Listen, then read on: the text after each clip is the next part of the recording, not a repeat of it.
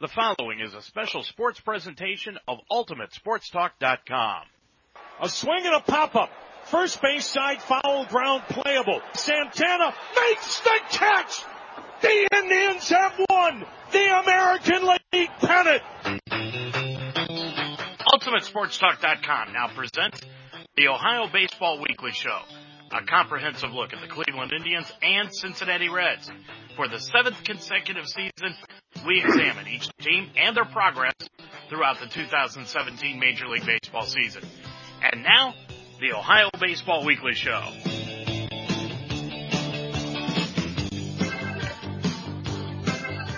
Well, good evening, everyone, and welcome to the All-Star break. It is the midway point of the Major League Baseball season as we sit back and talk this evening on the Ohio Baseball Weekly Show about what's happening with the Cleveland Indians and the Cincinnati Reds as we've reached that magical midway point.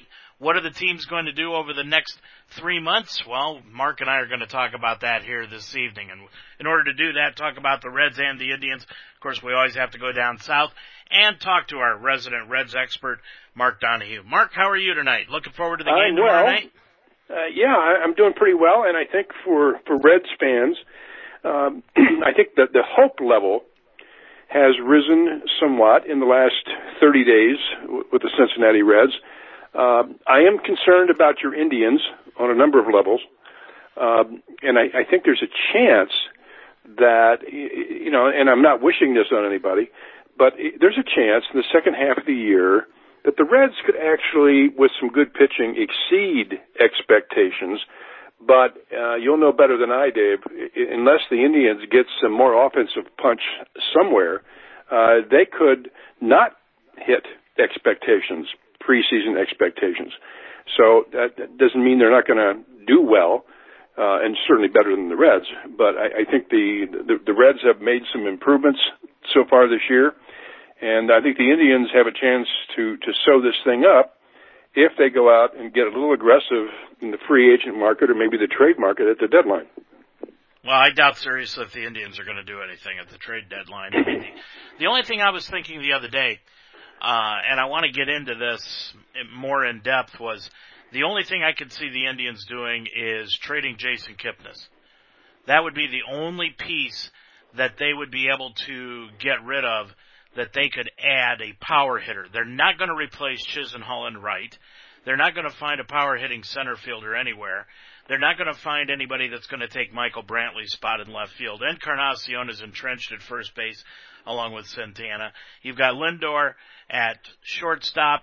You've got Jose Ramirez at third, but you can move Ramirez to second base and get yourself a power-hitting third baseman like an Evan Longoria. If they could put Longoria in that lineup, Mark, and put him behind an Encarnacion or vice versa, I think they've got something going there.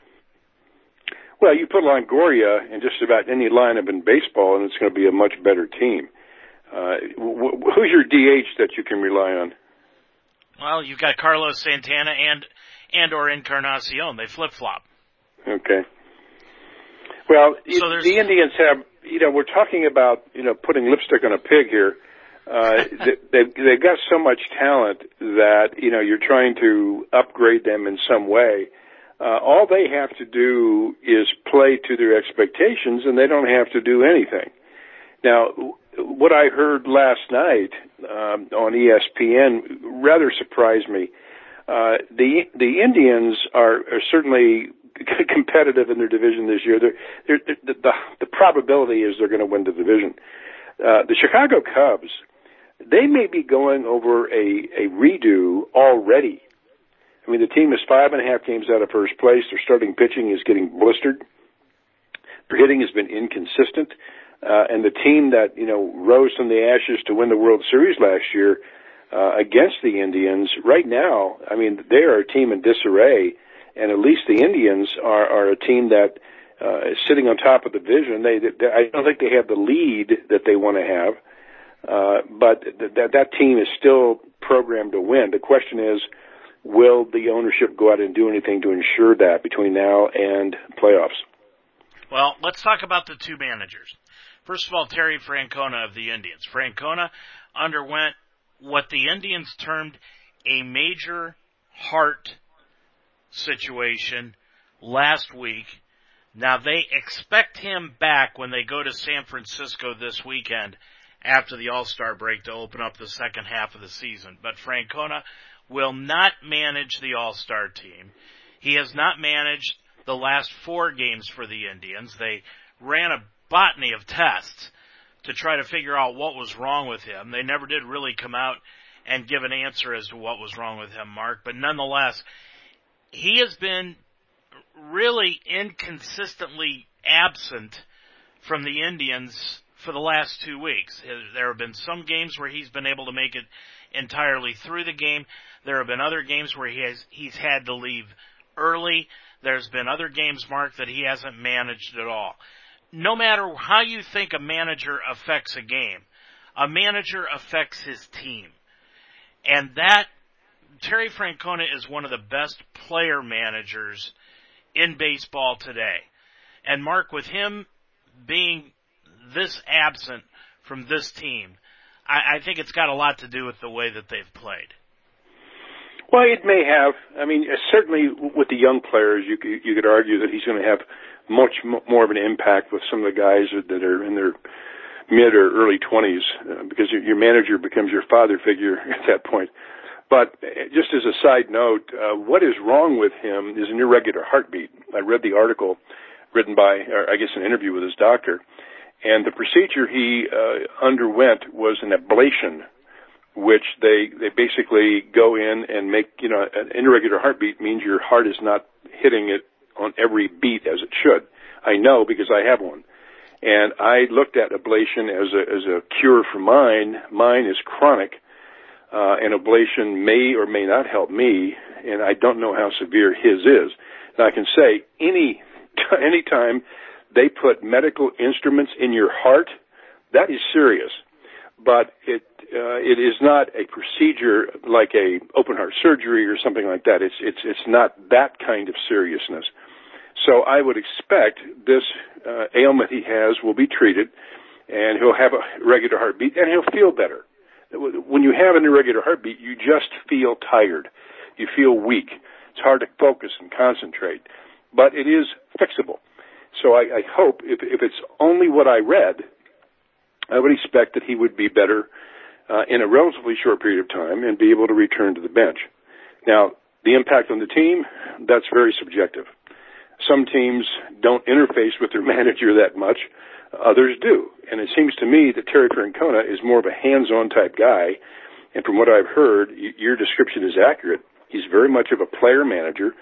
The guys, they certainly respect him, but there's, a friendship there, and he's a guy you go to for help and all that stuff. So at any rate, I think he'll be back, and I hope he'll be fine. Talk about the ablation, the thing that you just brought up that Francona underwent. You seem to know a little bit about it. What is it, Mark? Well, basically, they go in, and again, this is not a doctor talking here. It's a guy who talked to a doctor who I was going to have ablation. And what they do is go in and cut out certain nerves in your heart so it beats more regularly. Because when you have, it misfires. That's what's happening with your heart. Rather than 1, 2, 3, 4 heartbeat, you'll have 1, 2, 3, 4 or something like that. So ablation, they go in and they use a laser, and they do procedures that make your heart beat regularly. Now, not all ablations take. In other words, I have friends of mine who've had 2, 3, and 4 ablations because it's an imprecise science in terms of what they're trying to do. It does work on a lot of guys or a lot of people. And on some it doesn't. I've had some who had it 3 or 4 times and their heart is still out of rhythm. But an out of rhythm heart there's a wide degree of severity in that. Some people have a very minor kind, and some have a very serious kind, which can kill you. But most of the people who have it live with it for a long time. So ablation came around as a procedure that got your heart back in rhythm. And that when I read the article, I remember talking to my doctor about that, and a lot of the terms they used in the article were things I was familiar with, because I looked at it closely and decided, I decided not to do it.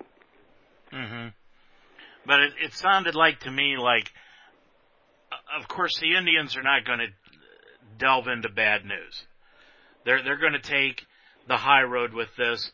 They're going to explain it away and keep everything of a positive nature. That being said, the way the Indians have described it and the way that I'm reading things, Mark, this, although it could have been serious, they caught it at a good time and were able to really fix the problem. At least they feel like they've fixed the problem to where it's probably a permanent solution.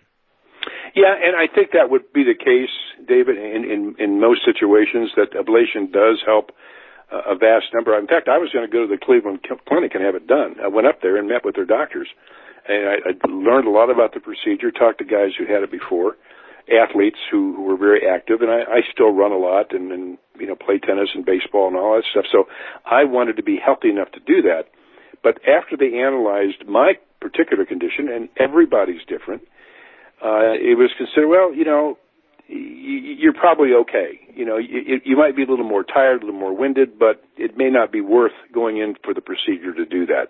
In the case of Terry Francona, I don't know how severe his situation is, but what's he do for a living? He manages a Major League Baseball team. He travels all the time. He's under stress all the time. And I can imagine if you have a severe irregular heartbeat, that would be a debilitating situation to live with. You're fatigued all the time, and the travel alone, is people don't understand. It's very, very debilitating, all that travel, in and out of airplanes and hotels and all that stuff. So I bet he made a decision, look, I'm going to do this for another 10, 15 years. I want to manage, so I want to feel better. I'll go get the ablation. I'll miss a few games, and I'll be back. And I hope that's all it is. He's a good guy, a good manager, and I wish him all the luck with this thing. And I think he has a lot of experience. He probably had it done at a very good hospital, so I would expect good results. Well, and like we said, the Indians have said that they expect him back when they open up in San Francisco this weekend against the Giants, the second half of the baseball season. Now, when that happens, the Indians will go into the second half of the season, Mark, number one in their division. They're in first place, 47-40, 2.5 games over Minnesota, 3 games over Kansas City. But that's the bright side. The bad news is the Indians have the worst record of any division leader in baseball. You've got Houston with 60 wins. You've got Boston with 50 wins. You've got the Dodgers with 61 wins, Washington with 52 wins, and Milwaukee in the division that the Reds are in with 50 wins. And like you said, they're 5.5 games up over the Chicago Cubs and the St. Louis Cardinals, both at 43 and 45. Meanwhile, the Reds are in last place, but still in striking distance at 39 and 49, just 10 games under 500, Mark, as we reach the All-Star break. But before we get into the Reds, I want to bring up the second manager. You've already talked about him a little bit, Joe Maddon. Joe Maddon is well known and well regarded as one of the top managers in baseball. I think probably rightly so. He's a good player manager. He does a lot of unique things with his lineup, with his defense. He's credited with being the first one that really overswitched defensively on certain hitters. But Mark, when you go back and you look at his days with Tampa Bay, when he had a team that got off to a bad start, they were never able to overcome it. He was never able to flip the switch, so to speak, with Tampa Bay and get that team going. Last year, you and I could have managed the Cubs and probably won the World Series. I mean, no disrespect towards Maddon, but that's just one of those teams that, it was a magical team, a magical year for the Cubs. That's the way it was. But when you look at Maddon this year, he has not been able to push the right buttons at all. And I tend to agree with you about the Cubs. This team is totally different than it was a year ago. They don't seem to have the fire. They don't seem to have the intensity. They sent Schwarber down. Arrieta is up and down. They don't have the same type of camaraderie with their team if you've watched them play, Mark. They just don't seem to be a cohesive unit. And this has been the pattern of Joe Maddon throughout the years. If you go back and look at his days in Tampa Bay, when they won one season, they didn't the next. Now, whether it be his fault or not, you've still got to go with the horses. And Joe Maddon is one that has never been able to pull a team out of the depths. What do you think? Well, I don't think anybody could manage that team in the first half of this year when you have Arrieta, as you said, very inconsistent. Lester and Lackey have been getting pounded. Hendricks has not performed. That team is in desperate need of a pitching upgrade. And again, I heard last night that they may be in rebuild mode between now and the All-Star break, or between now and the trade deadline, because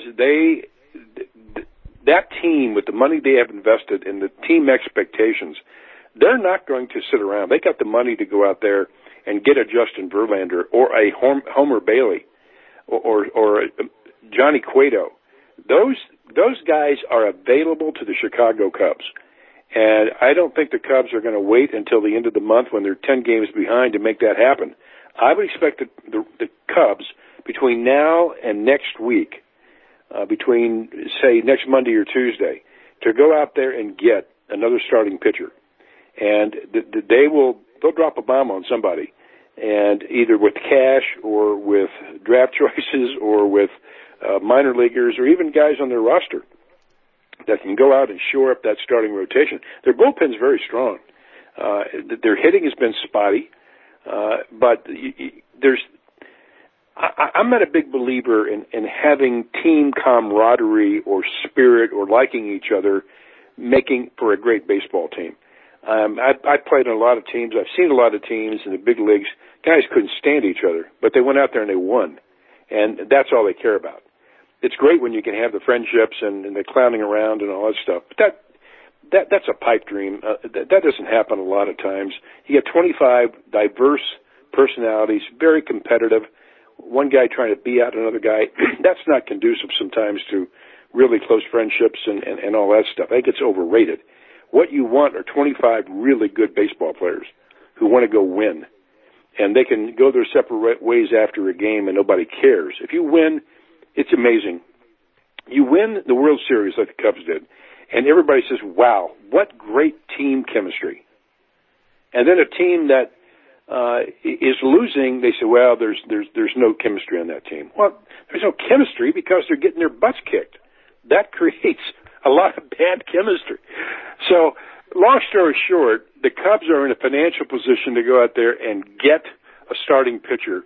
And I will make you a small wager that one of the three guys I mentioned, Verlander, Cueto, or Homer Bailey, and maybe one or two others, are going to be in the Chicago Cub rotation before the end of the year. Well, Homer Bailey turned things around, didn't he? He did, and he didn't look overpowering, but he had control in the strike zone. His slider was good. He had some late break on it.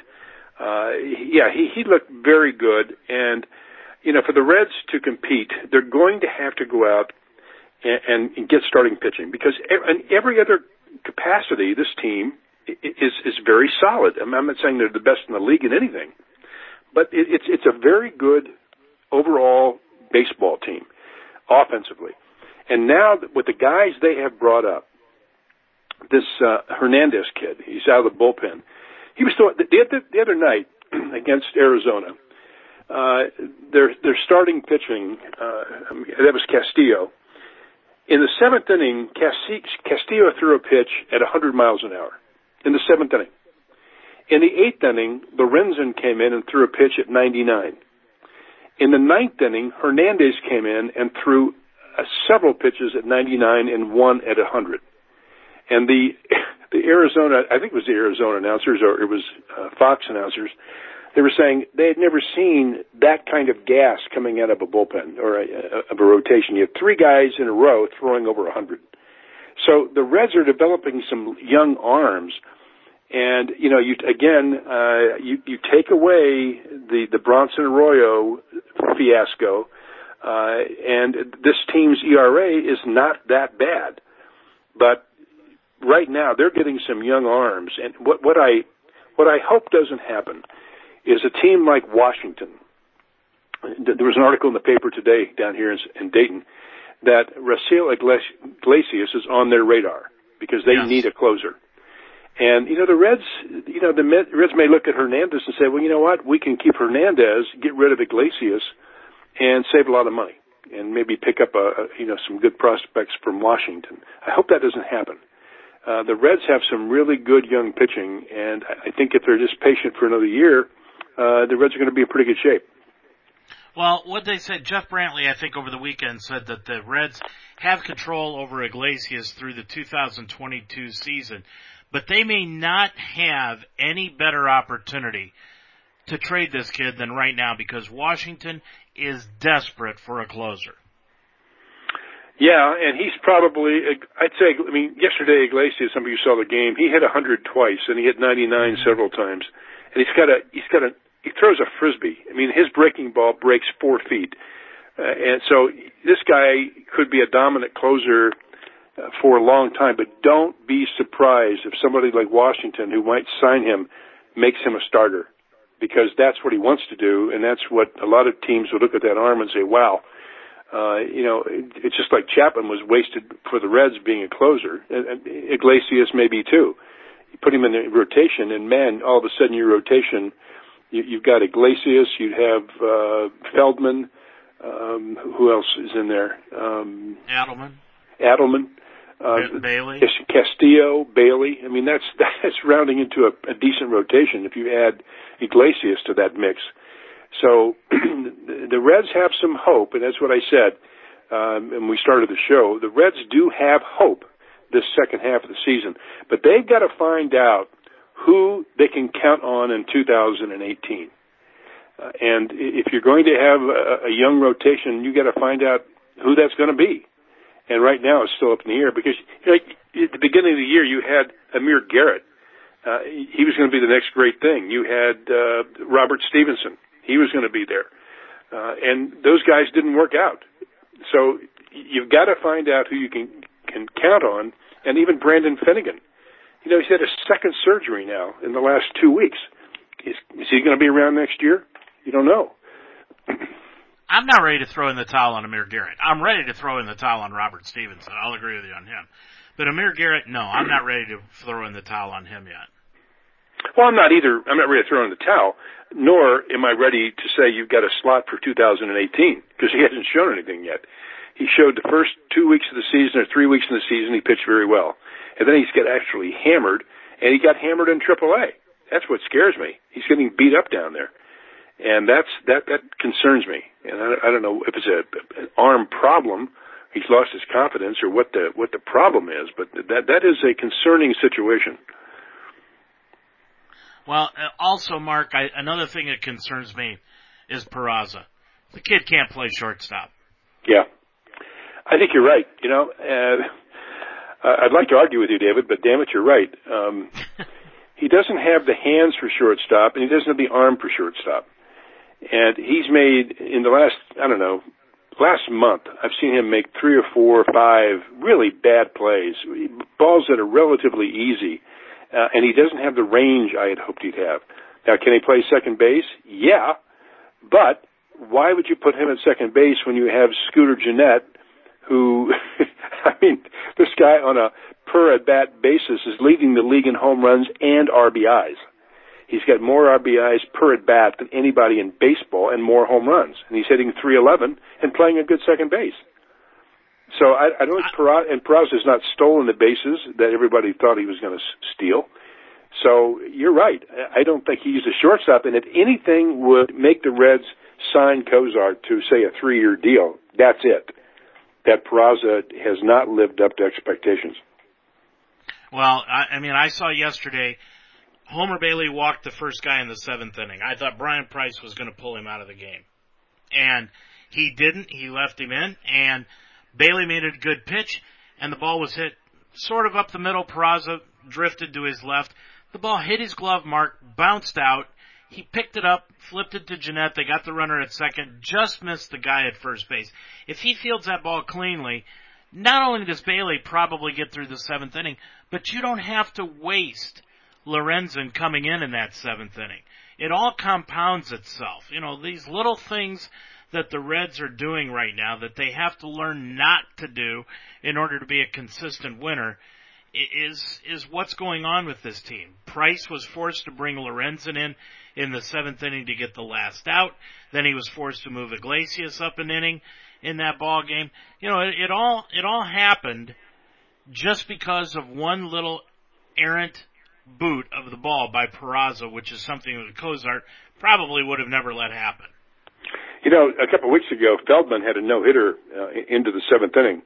And with 2 out in the seventh inning, it was a routine, as routine a ground ball as you could hit to the second baseman, and Peraza booted it. And, of course, the next guy up hits a single and breaks up the no-hitter. So who knows what would have happened had he got that out. He only needed 6 more outs for a no-hitter. But he's done that consistently. And he at the plate, he's always feeling for the ball. He doesn't have a quick swing through the ball, an aggressive swing through the ball. And that's why he had so many fly balls to right field. I mean, they could bring up the left fielder and put 2 right fielders, and the guy would never get a hit. The only hits he has drop in front of an outfielder over the heads of the infielder. He seldom hits line drive. So if there's not concern about him, there should be. Now, fortunately, the Reds have a lot of depth at shortstop in the minor leagues. But, you know, maybe Peraza would be a trade chip or put him back to second base, but he is not a major league shortstop. You know, the Indians, they're undergoing their same type of injury problem. You know, Kipnis pulled his hamstring in Saturday's game, and then yesterday, Lonnie Chisenhall came down on his right leg a little awkwardly, and nobody is sure what's going on with that. The MRI results have not been announced as of yet as far as Chisenhall is concerned. But then again, the Indians don't play again till this weekend either, Mark. But, you know, we talked about at the beginning of the show, will the Indians do anything? I don't think they're going to. I think they're going to let these injuries settle themselves and just go into the playoffs the way that they have. But as far as the Reds are concerned, Mark, where do they have to be in the next 2 weeks prior to the trade deadline before they become buyers instead of sellers? I don't think they're going to become buyers either way. But I think what they may do, if they're close, it may change their rotation the last half of the year, where they might, keep somebody like Feldman in the rotation or not trade Feldman, and see if they can, hang in there. They're not going to go out there and trade away some young prospect for 2 or 3 month rental. That would be foolish. Now, the interesting thing is about the National League Central. I don't think Milwaukee is much better than Cincinnati. You look at their statistics, and I don't see it. So I think the Reds are going to play probably over 500 ball the second half of the year. Now, that's not going to get you anything because they're not going to make the playoffs as a wild card. You have to win the division in that division. But what's going to happen is everybody's going to beat everybody else up in that division. So if you play close to 500 or maybe 3 or 4 games over 500 in this division, you could win it. You could win this division 4 games over 500. And that means if Milwaukee got cold, everybody else, basically gets a little hot. You could have a really interesting race in September in the National League Central. Again, I don't think the Reds have a chance. They're 9.5 back. They are 8 games back to Milwaukee in the loss column, which is not insurmountable. And they have a lot of games left with Milwaukee. So if they got hot, they get within 3 or 4 games. Who knows what could happen? But the Reds aren't going to go out there and become buyers at all. I think that that notion is out the window. But my concern is they sell off too many pieces where they could be very competitive in 2018.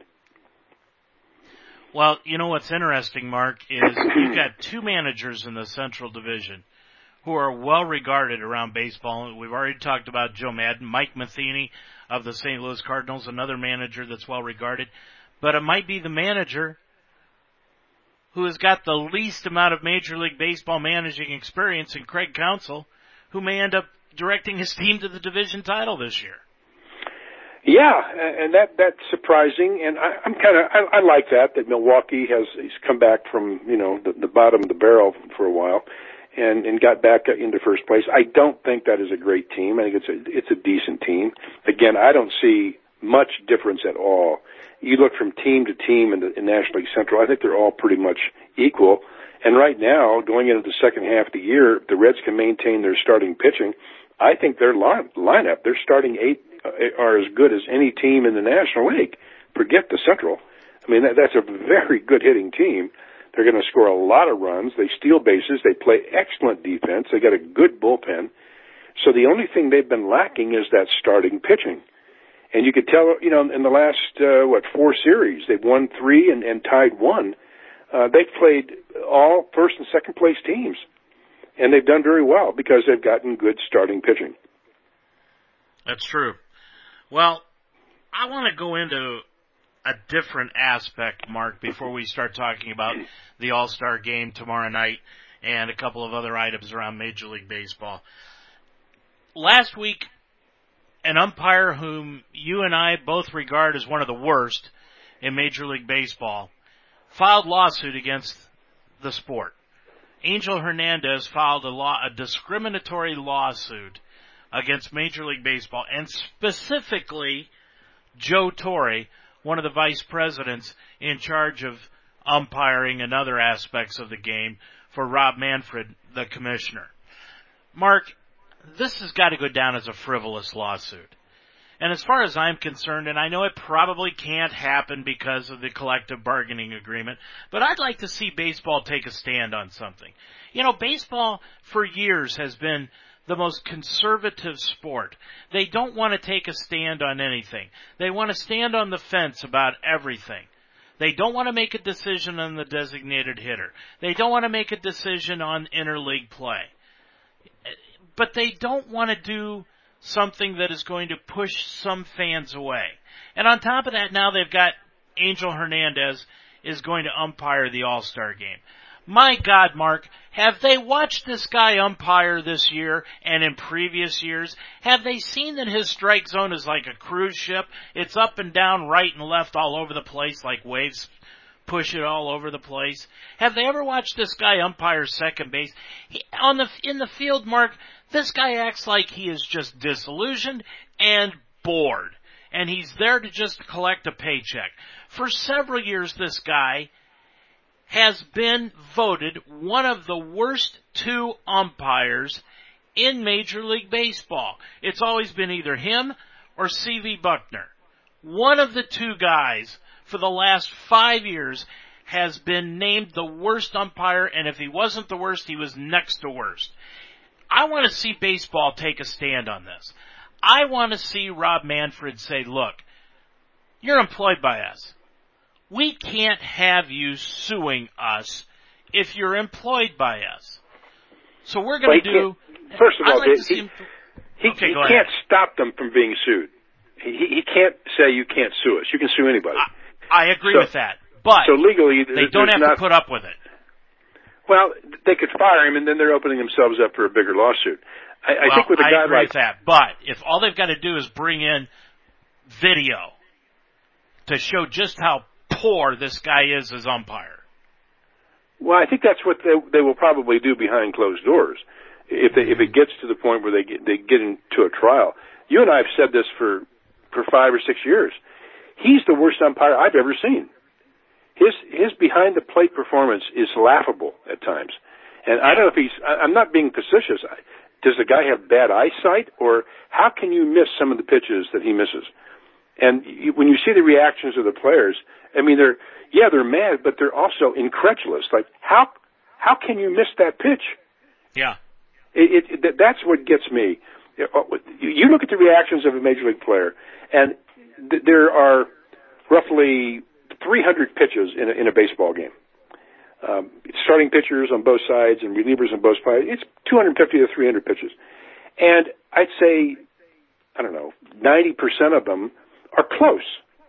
I mean, they're within, so a pitcher or a hitter will say, well, okay, that was on the corner. I didn't like the call, but, the guy's not crazy. But with Buckner and with, what's his name? Hernandez? Yeah, Hernandez. They miss 4 or 5 inches off the plate. Yes. Or 4 or 5 inches. And when you look, the hitter will turn around and say, what? You got to be kidding me. That wasn't a strike. And then he'll throw him out of the game. Because the reaction is so over the top, but it's because the pitch was over the top in terms of how far out of the strike zone it was. And that's when you look at the hitter's reaction, that's when you can tell what an umpire is doing or not doing well. Because some pitches are close and they could go either way, and you still get mad about it when you're the hitter and you're called out on strike 3, but you don't explode, you don't go nuts. You're as mad at yourself as you are the umpire. But with Buckner and Hernandez, those guys miss pitches that a little league umpire would get right. Do you remember Tim McClellan? Sure. Okay. How he always stood so far behind the catcher. Uh-huh. When he was umpire. He took the attitude, Mark, that he just looked like he didn't want to be there. And that's the same attitude that Angel Hernandez personifies. I just don't want to be here. Well, he's got a chip on his shoulder. He's had one since he came into the league. And usually when somebody has a chip on their shoulder, it's because they know they're not good. That, he's so defensive, you can't say a word to him. He blows up, throws people out of the game just to show that he can. And, I think when you said players rated these umpires and the managers, when they do that, they're telling the truth. They're giving it to you straight. So I hope they do defend this Major League Baseball and not let him get away with it, because he's just not a good umpire. Okay. All right. So let's say that I agree with you that Major League Baseball cannot fire him. I'd like to see them do it. I'd like to see them fight that out in court. Okay? Because they fired him. All right, I agree with that. But why can't they suspend him until this is done? Well, that I don't know. The union not scoring the game right now. I know. And that may be part, as you said, of the umpires' collective bargaining agreement with Major League Baseball. Maybe they can't. But this certainly is not going to enhance him or endear him to Major League Baseball, nor to the other players. I mean, I can just imagine, if he makes a bad call and some player will mention this. Like, well, no wonder you're suing him because you're a lousy umpire, or if he gets thrown out, suspended or whatever, they'll bring that up forever. So, this is not a good situation, and he's just not qualified to be at the Major League level. It took years for Joe West to quit being called a scab. Yeah, I remember that. You're absolutely right. Yeah. And you know what, Mark? I look at, let me just follow it up with this, and then I'll let you get to your point.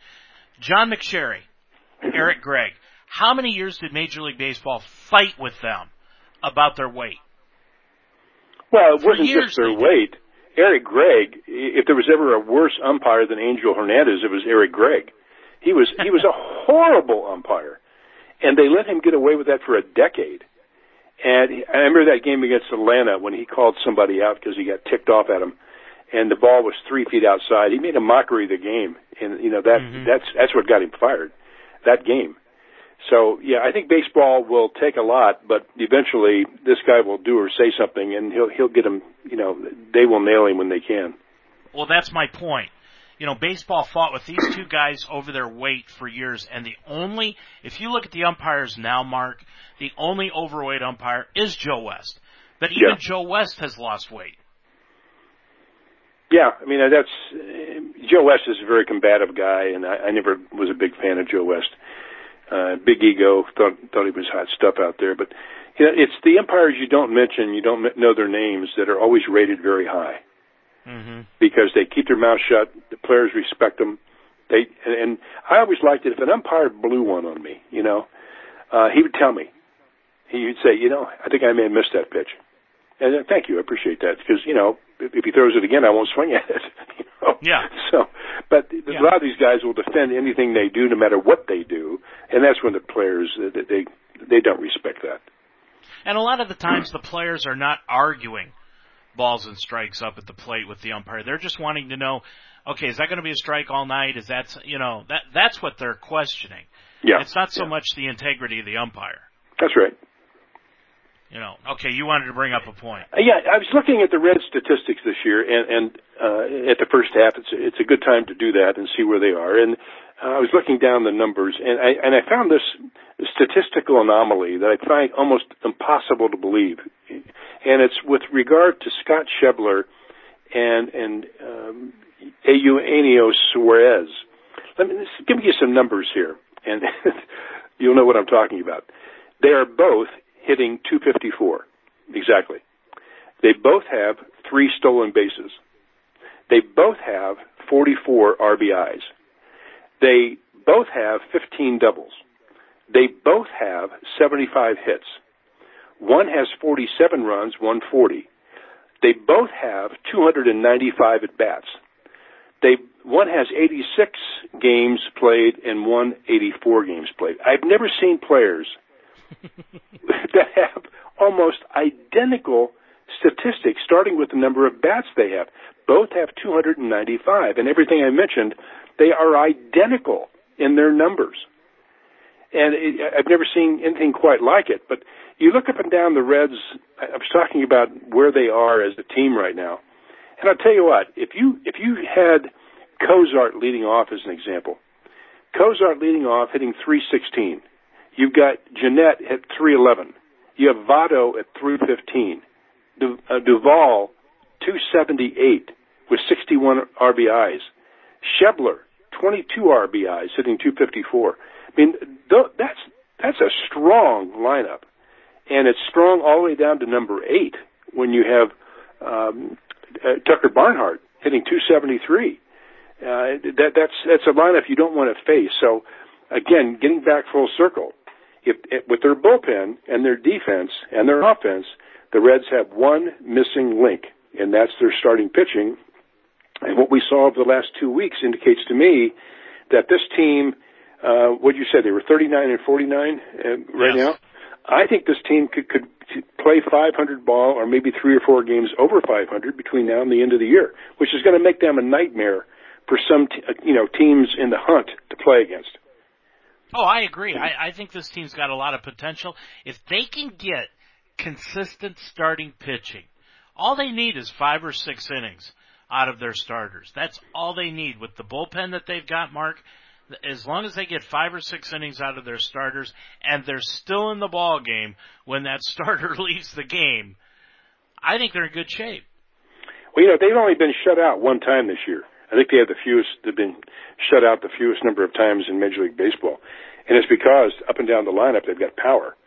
And it's likely they're going to have 4 guys hit over 20 home runs this year. And you have 3 guys on pace to knock in over 100 RBIs. I mean, that's a powerful lineup.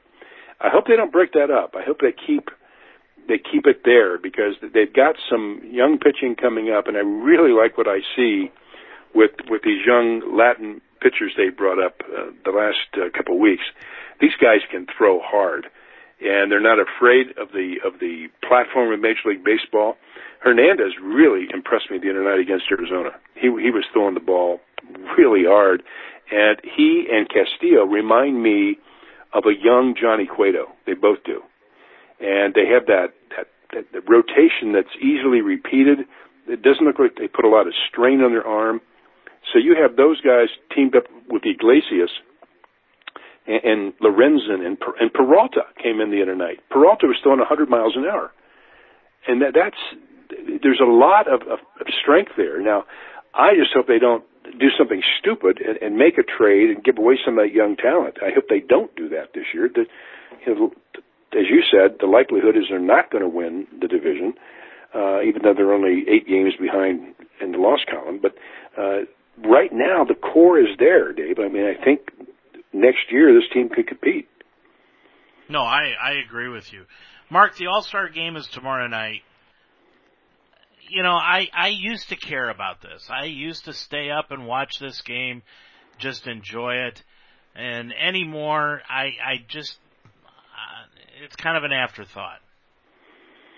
Yeah, I agree with you. This year, with Aaron Judge and Stanton in the home run derby tonight, that seems to me to be more exciting than the game itself. I mean, these guys are going to hit a lot of home runs tonight. I was really happy that Joey Votto decided not to do that, because right now he is the toughest out in baseball, and I hate to see him he leads the American National League in home runs. This guy could hit 48 home runs this year. Yeah. So I hate to have him do anything that messes up his swing, and that's what happened to Adam Duvall last year. He was having a great year. He went to the All-Star game and home run hitting contest, and he said it messed up his swing for a month. Well, this is the first time in 14 years that the All-Star game is not going to decide home field advantage. We could thank Bud Selig for that crazy idea about making the All-Star game the deciding factor in the All-Star game. But the starting pitchers, Mark, came out earlier this afternoon. Max Scherzer of Washington and Chris Sale of the Boston Red Sox. Well, that's going to be a great matchup. First time a pitcher, Mark, has started 2 years in a row, Chris Sale, but for different teams. Yeah, that is amazing. And that's a great segue that you just gave me into a trivia question I have for you that you can think of between now and the end of the show. Okay. And it has something to do with one of the pitchers you just mentioned. Okay. Name for me, and I have not looked this up, and this came from Jeff Lowry out in Phoenix, Arizona, our friend out there, and he said, name for me the 6 pitchers who have won a Cy Young Award in both leagues. Now, I could only think of 4 that came to mind for me. I couldn't think of all 6. Maybe you can. All right, who are the 4? Roy Halladay. That was pretty easy. Roger Clemens was easy. Randy Johnson. And Pedro Martinez. And then, when you mentioned Matt Scherzer, I think he won both. So that means if he is one, I can't think of one other that did it. There's one Clemens missing. And Martinez did. I know that. Yeah, Halladay did, Clemens did, Randy Johnson did, and Pedro Martinez did. I know they did. Who did Clemens win it with in the National League? Houston. They were in the American League then. No, they were in the National League then. I know Martinez did not win it in the National League. I think Pedro did. No, he never was that great a pitcher with Montreal before they traded him. He had a lot of potential, but he didn't win a Cy Young. Well, I thought Pedro did. Gaylord Perry's won. Oh, yes, Gaylord Perry. That's the one I couldn't think of. Gaylord Perry. That's one. We'll look it up here before the end, but I know Gaylord was one. I thought Pedro Martinez won at both leagues. Let's see. I think Scherzer's one. I know. Yeah, Scherzer for sure. I hadn't thought of him until you mentioned his name, and I said, "Wait a minute, yeah," because he won. He pitched in the All-Star game for 2 different leagues. But I think Halladay, Clemens, I know Johnson did. I'm pretty sure Martinez did, although I can't prove it. And I did not think of Gaylord Perry. He did. And Scherzer, that's 6. Yeah, you're talking about Randy Johnson, right? Yeah. Okay. Yeah. Let me look this up here while we've got an opportunity. Pedro Martinez Cy Young Awards. By golly, you're absolutely right, Mark.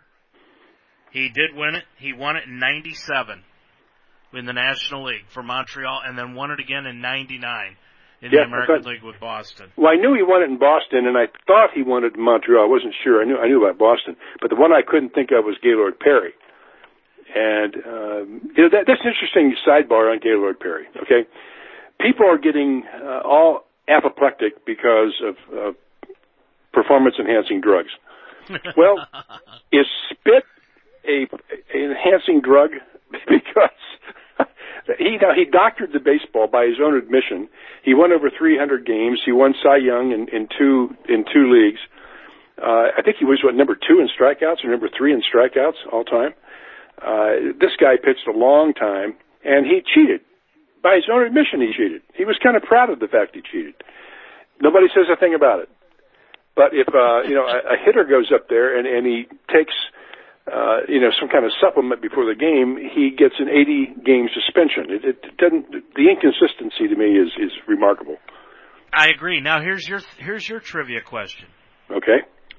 47 years ago, the 1970 All-Star Game was held at Riverfront Stadium in Cincinnati, and everybody knows how that ended. Yep. Pete Rose barreling into Ray Fosse and winning the game. What was it, the 13th inning? Yeah, 13th or 14th inning, yeah. 13th. Okay. Who was the third base coach that waved him home? The former. Oh, I know. The former coach for the Giants, Leo Durocher. Leo Durocher. Yeah. I heard an interview with Pete this afternoon, and I knew this story, but Rich Eisen, I heard it on the Rich Eisen show earlier today. He was rather incredulous about it. He did not know that Sam McDowell, Ray Fosse, and Pete Rose went out to dinner the night before and then went back to Pete's house. Yeah. Yeah, and to this day, according to Pete in this interview, Ray Fosse will not do any card shows with him, and he won't talk about the incident. Well, he talked about it on TV the other night. I don't know if he does card shows with him or not. But, yeah, he said he wouldn't do card shows with him. Interesting sidebar on that Leo Durocher thing. He came within, they said, an inch of touching Pete Rose around, as he waved him in. He was so excited. And had he touched him, Pete would have been out because the coach is not allowed to touch the player as he comes around the bases when the ball was in play. And I don't know if it was Pete or Leo talking about it years after the fact that he was so excited about it. He's waving him home. And it's funny, I just visualized Leo Durocher coming down that third base line. He was running with Pete toward the plate. He was. That was a neat event. Yeah, it was great. I mean, I remember that happening, but I remember reading years later about how Pete had Sam McDowell and Ray Fosse over for, they went out to dinner. He even talked about it today where they went for dinner in Cincinnati and then they went back to his house and everything else. But he said, people think that I ended Ray Fosse's career. He said he was an all-star after that, played 9 more years in the major leagues, won a World Series with Oakland. And he said, I don't know how I ruined his career. Well, I went to the opening game, the first game ever played at Riverfront Stadium. And I remember walking over I guess it's, the highway there. I guess it's, 71 now. And from the city over to the park. And having gone to some games that year at Crosley Field, the difference was just striking. And walking into that enormous stadium, and then to the realization that stadium is gone too now. It's, stadiums are kind of disposable. Some of them, they used to last 100 years, and now they last, 30 years. And then like Atlanta, I have no idea why Atlanta tore down a perfectly good stadium. Was that Fulton County Stadium? Fulton and then County they moved Stadium. to this new stadium. And they moved to this new stadium in Atlanta. I don't know where it is. I guess it's in a suburb. But that stadium was, I think, only 20 or 25 years old. Yeah, it was. I've got a friend down in Atlanta, and what happened was they ran into some sort of a tax problem in Fulton County, so they moved it over to another suburb, which is in a totally different county. I think it's in Gwinnett County. I think that's what it is. I think you're right. So, yeah, and I went to one game in that stadium. It wasn't that long ago, maybe 10, 12 years ago. And it looked brand new. I mean, it looked like it was really neat. And people were saying, wow, what a nice place. And then they tear it down. Or I guess, are they keeping that stadium up? I don't know what they're doing with that stadium. No, they're going to tear it down. Jeez. Yeah, they're going to tear it down. Shameless plug time. If you're going to read 2 books, I've got 2 books for you to read. First one, Last at Bat. There you go. There's your shameless plug. Thank you. The second one is the new Al Michaels book that came out about a year ago. I had an opportunity to sit down and read a portion of that, and he goes into great detail about some of the stories when he was doing Reds games with Joe Nuxhall, and some of the things that Joe Nuxhall got them into. is a complete disaster, and how they weren't arrested and weren't able to do the games the next night, I just don't know. I can believe that about Joe. They said Joe Nuxhall one time about got them fined by the FCC. Oh yeah. I remember that game. I remember the game you're talking about. And the other guy who got fined was Tom Browning for what he said on the air. But Joe, used the F-bomb during a break. He didn't know he was on the air, and a commercial, and he made some comment. They had come back in a pile. In fact, he used MF was the operative term. And Bob Howsam had to call him into the office, and Joe said he thought he was going to get fired for it, but Howsam said, well, don't do it again, and he didn't.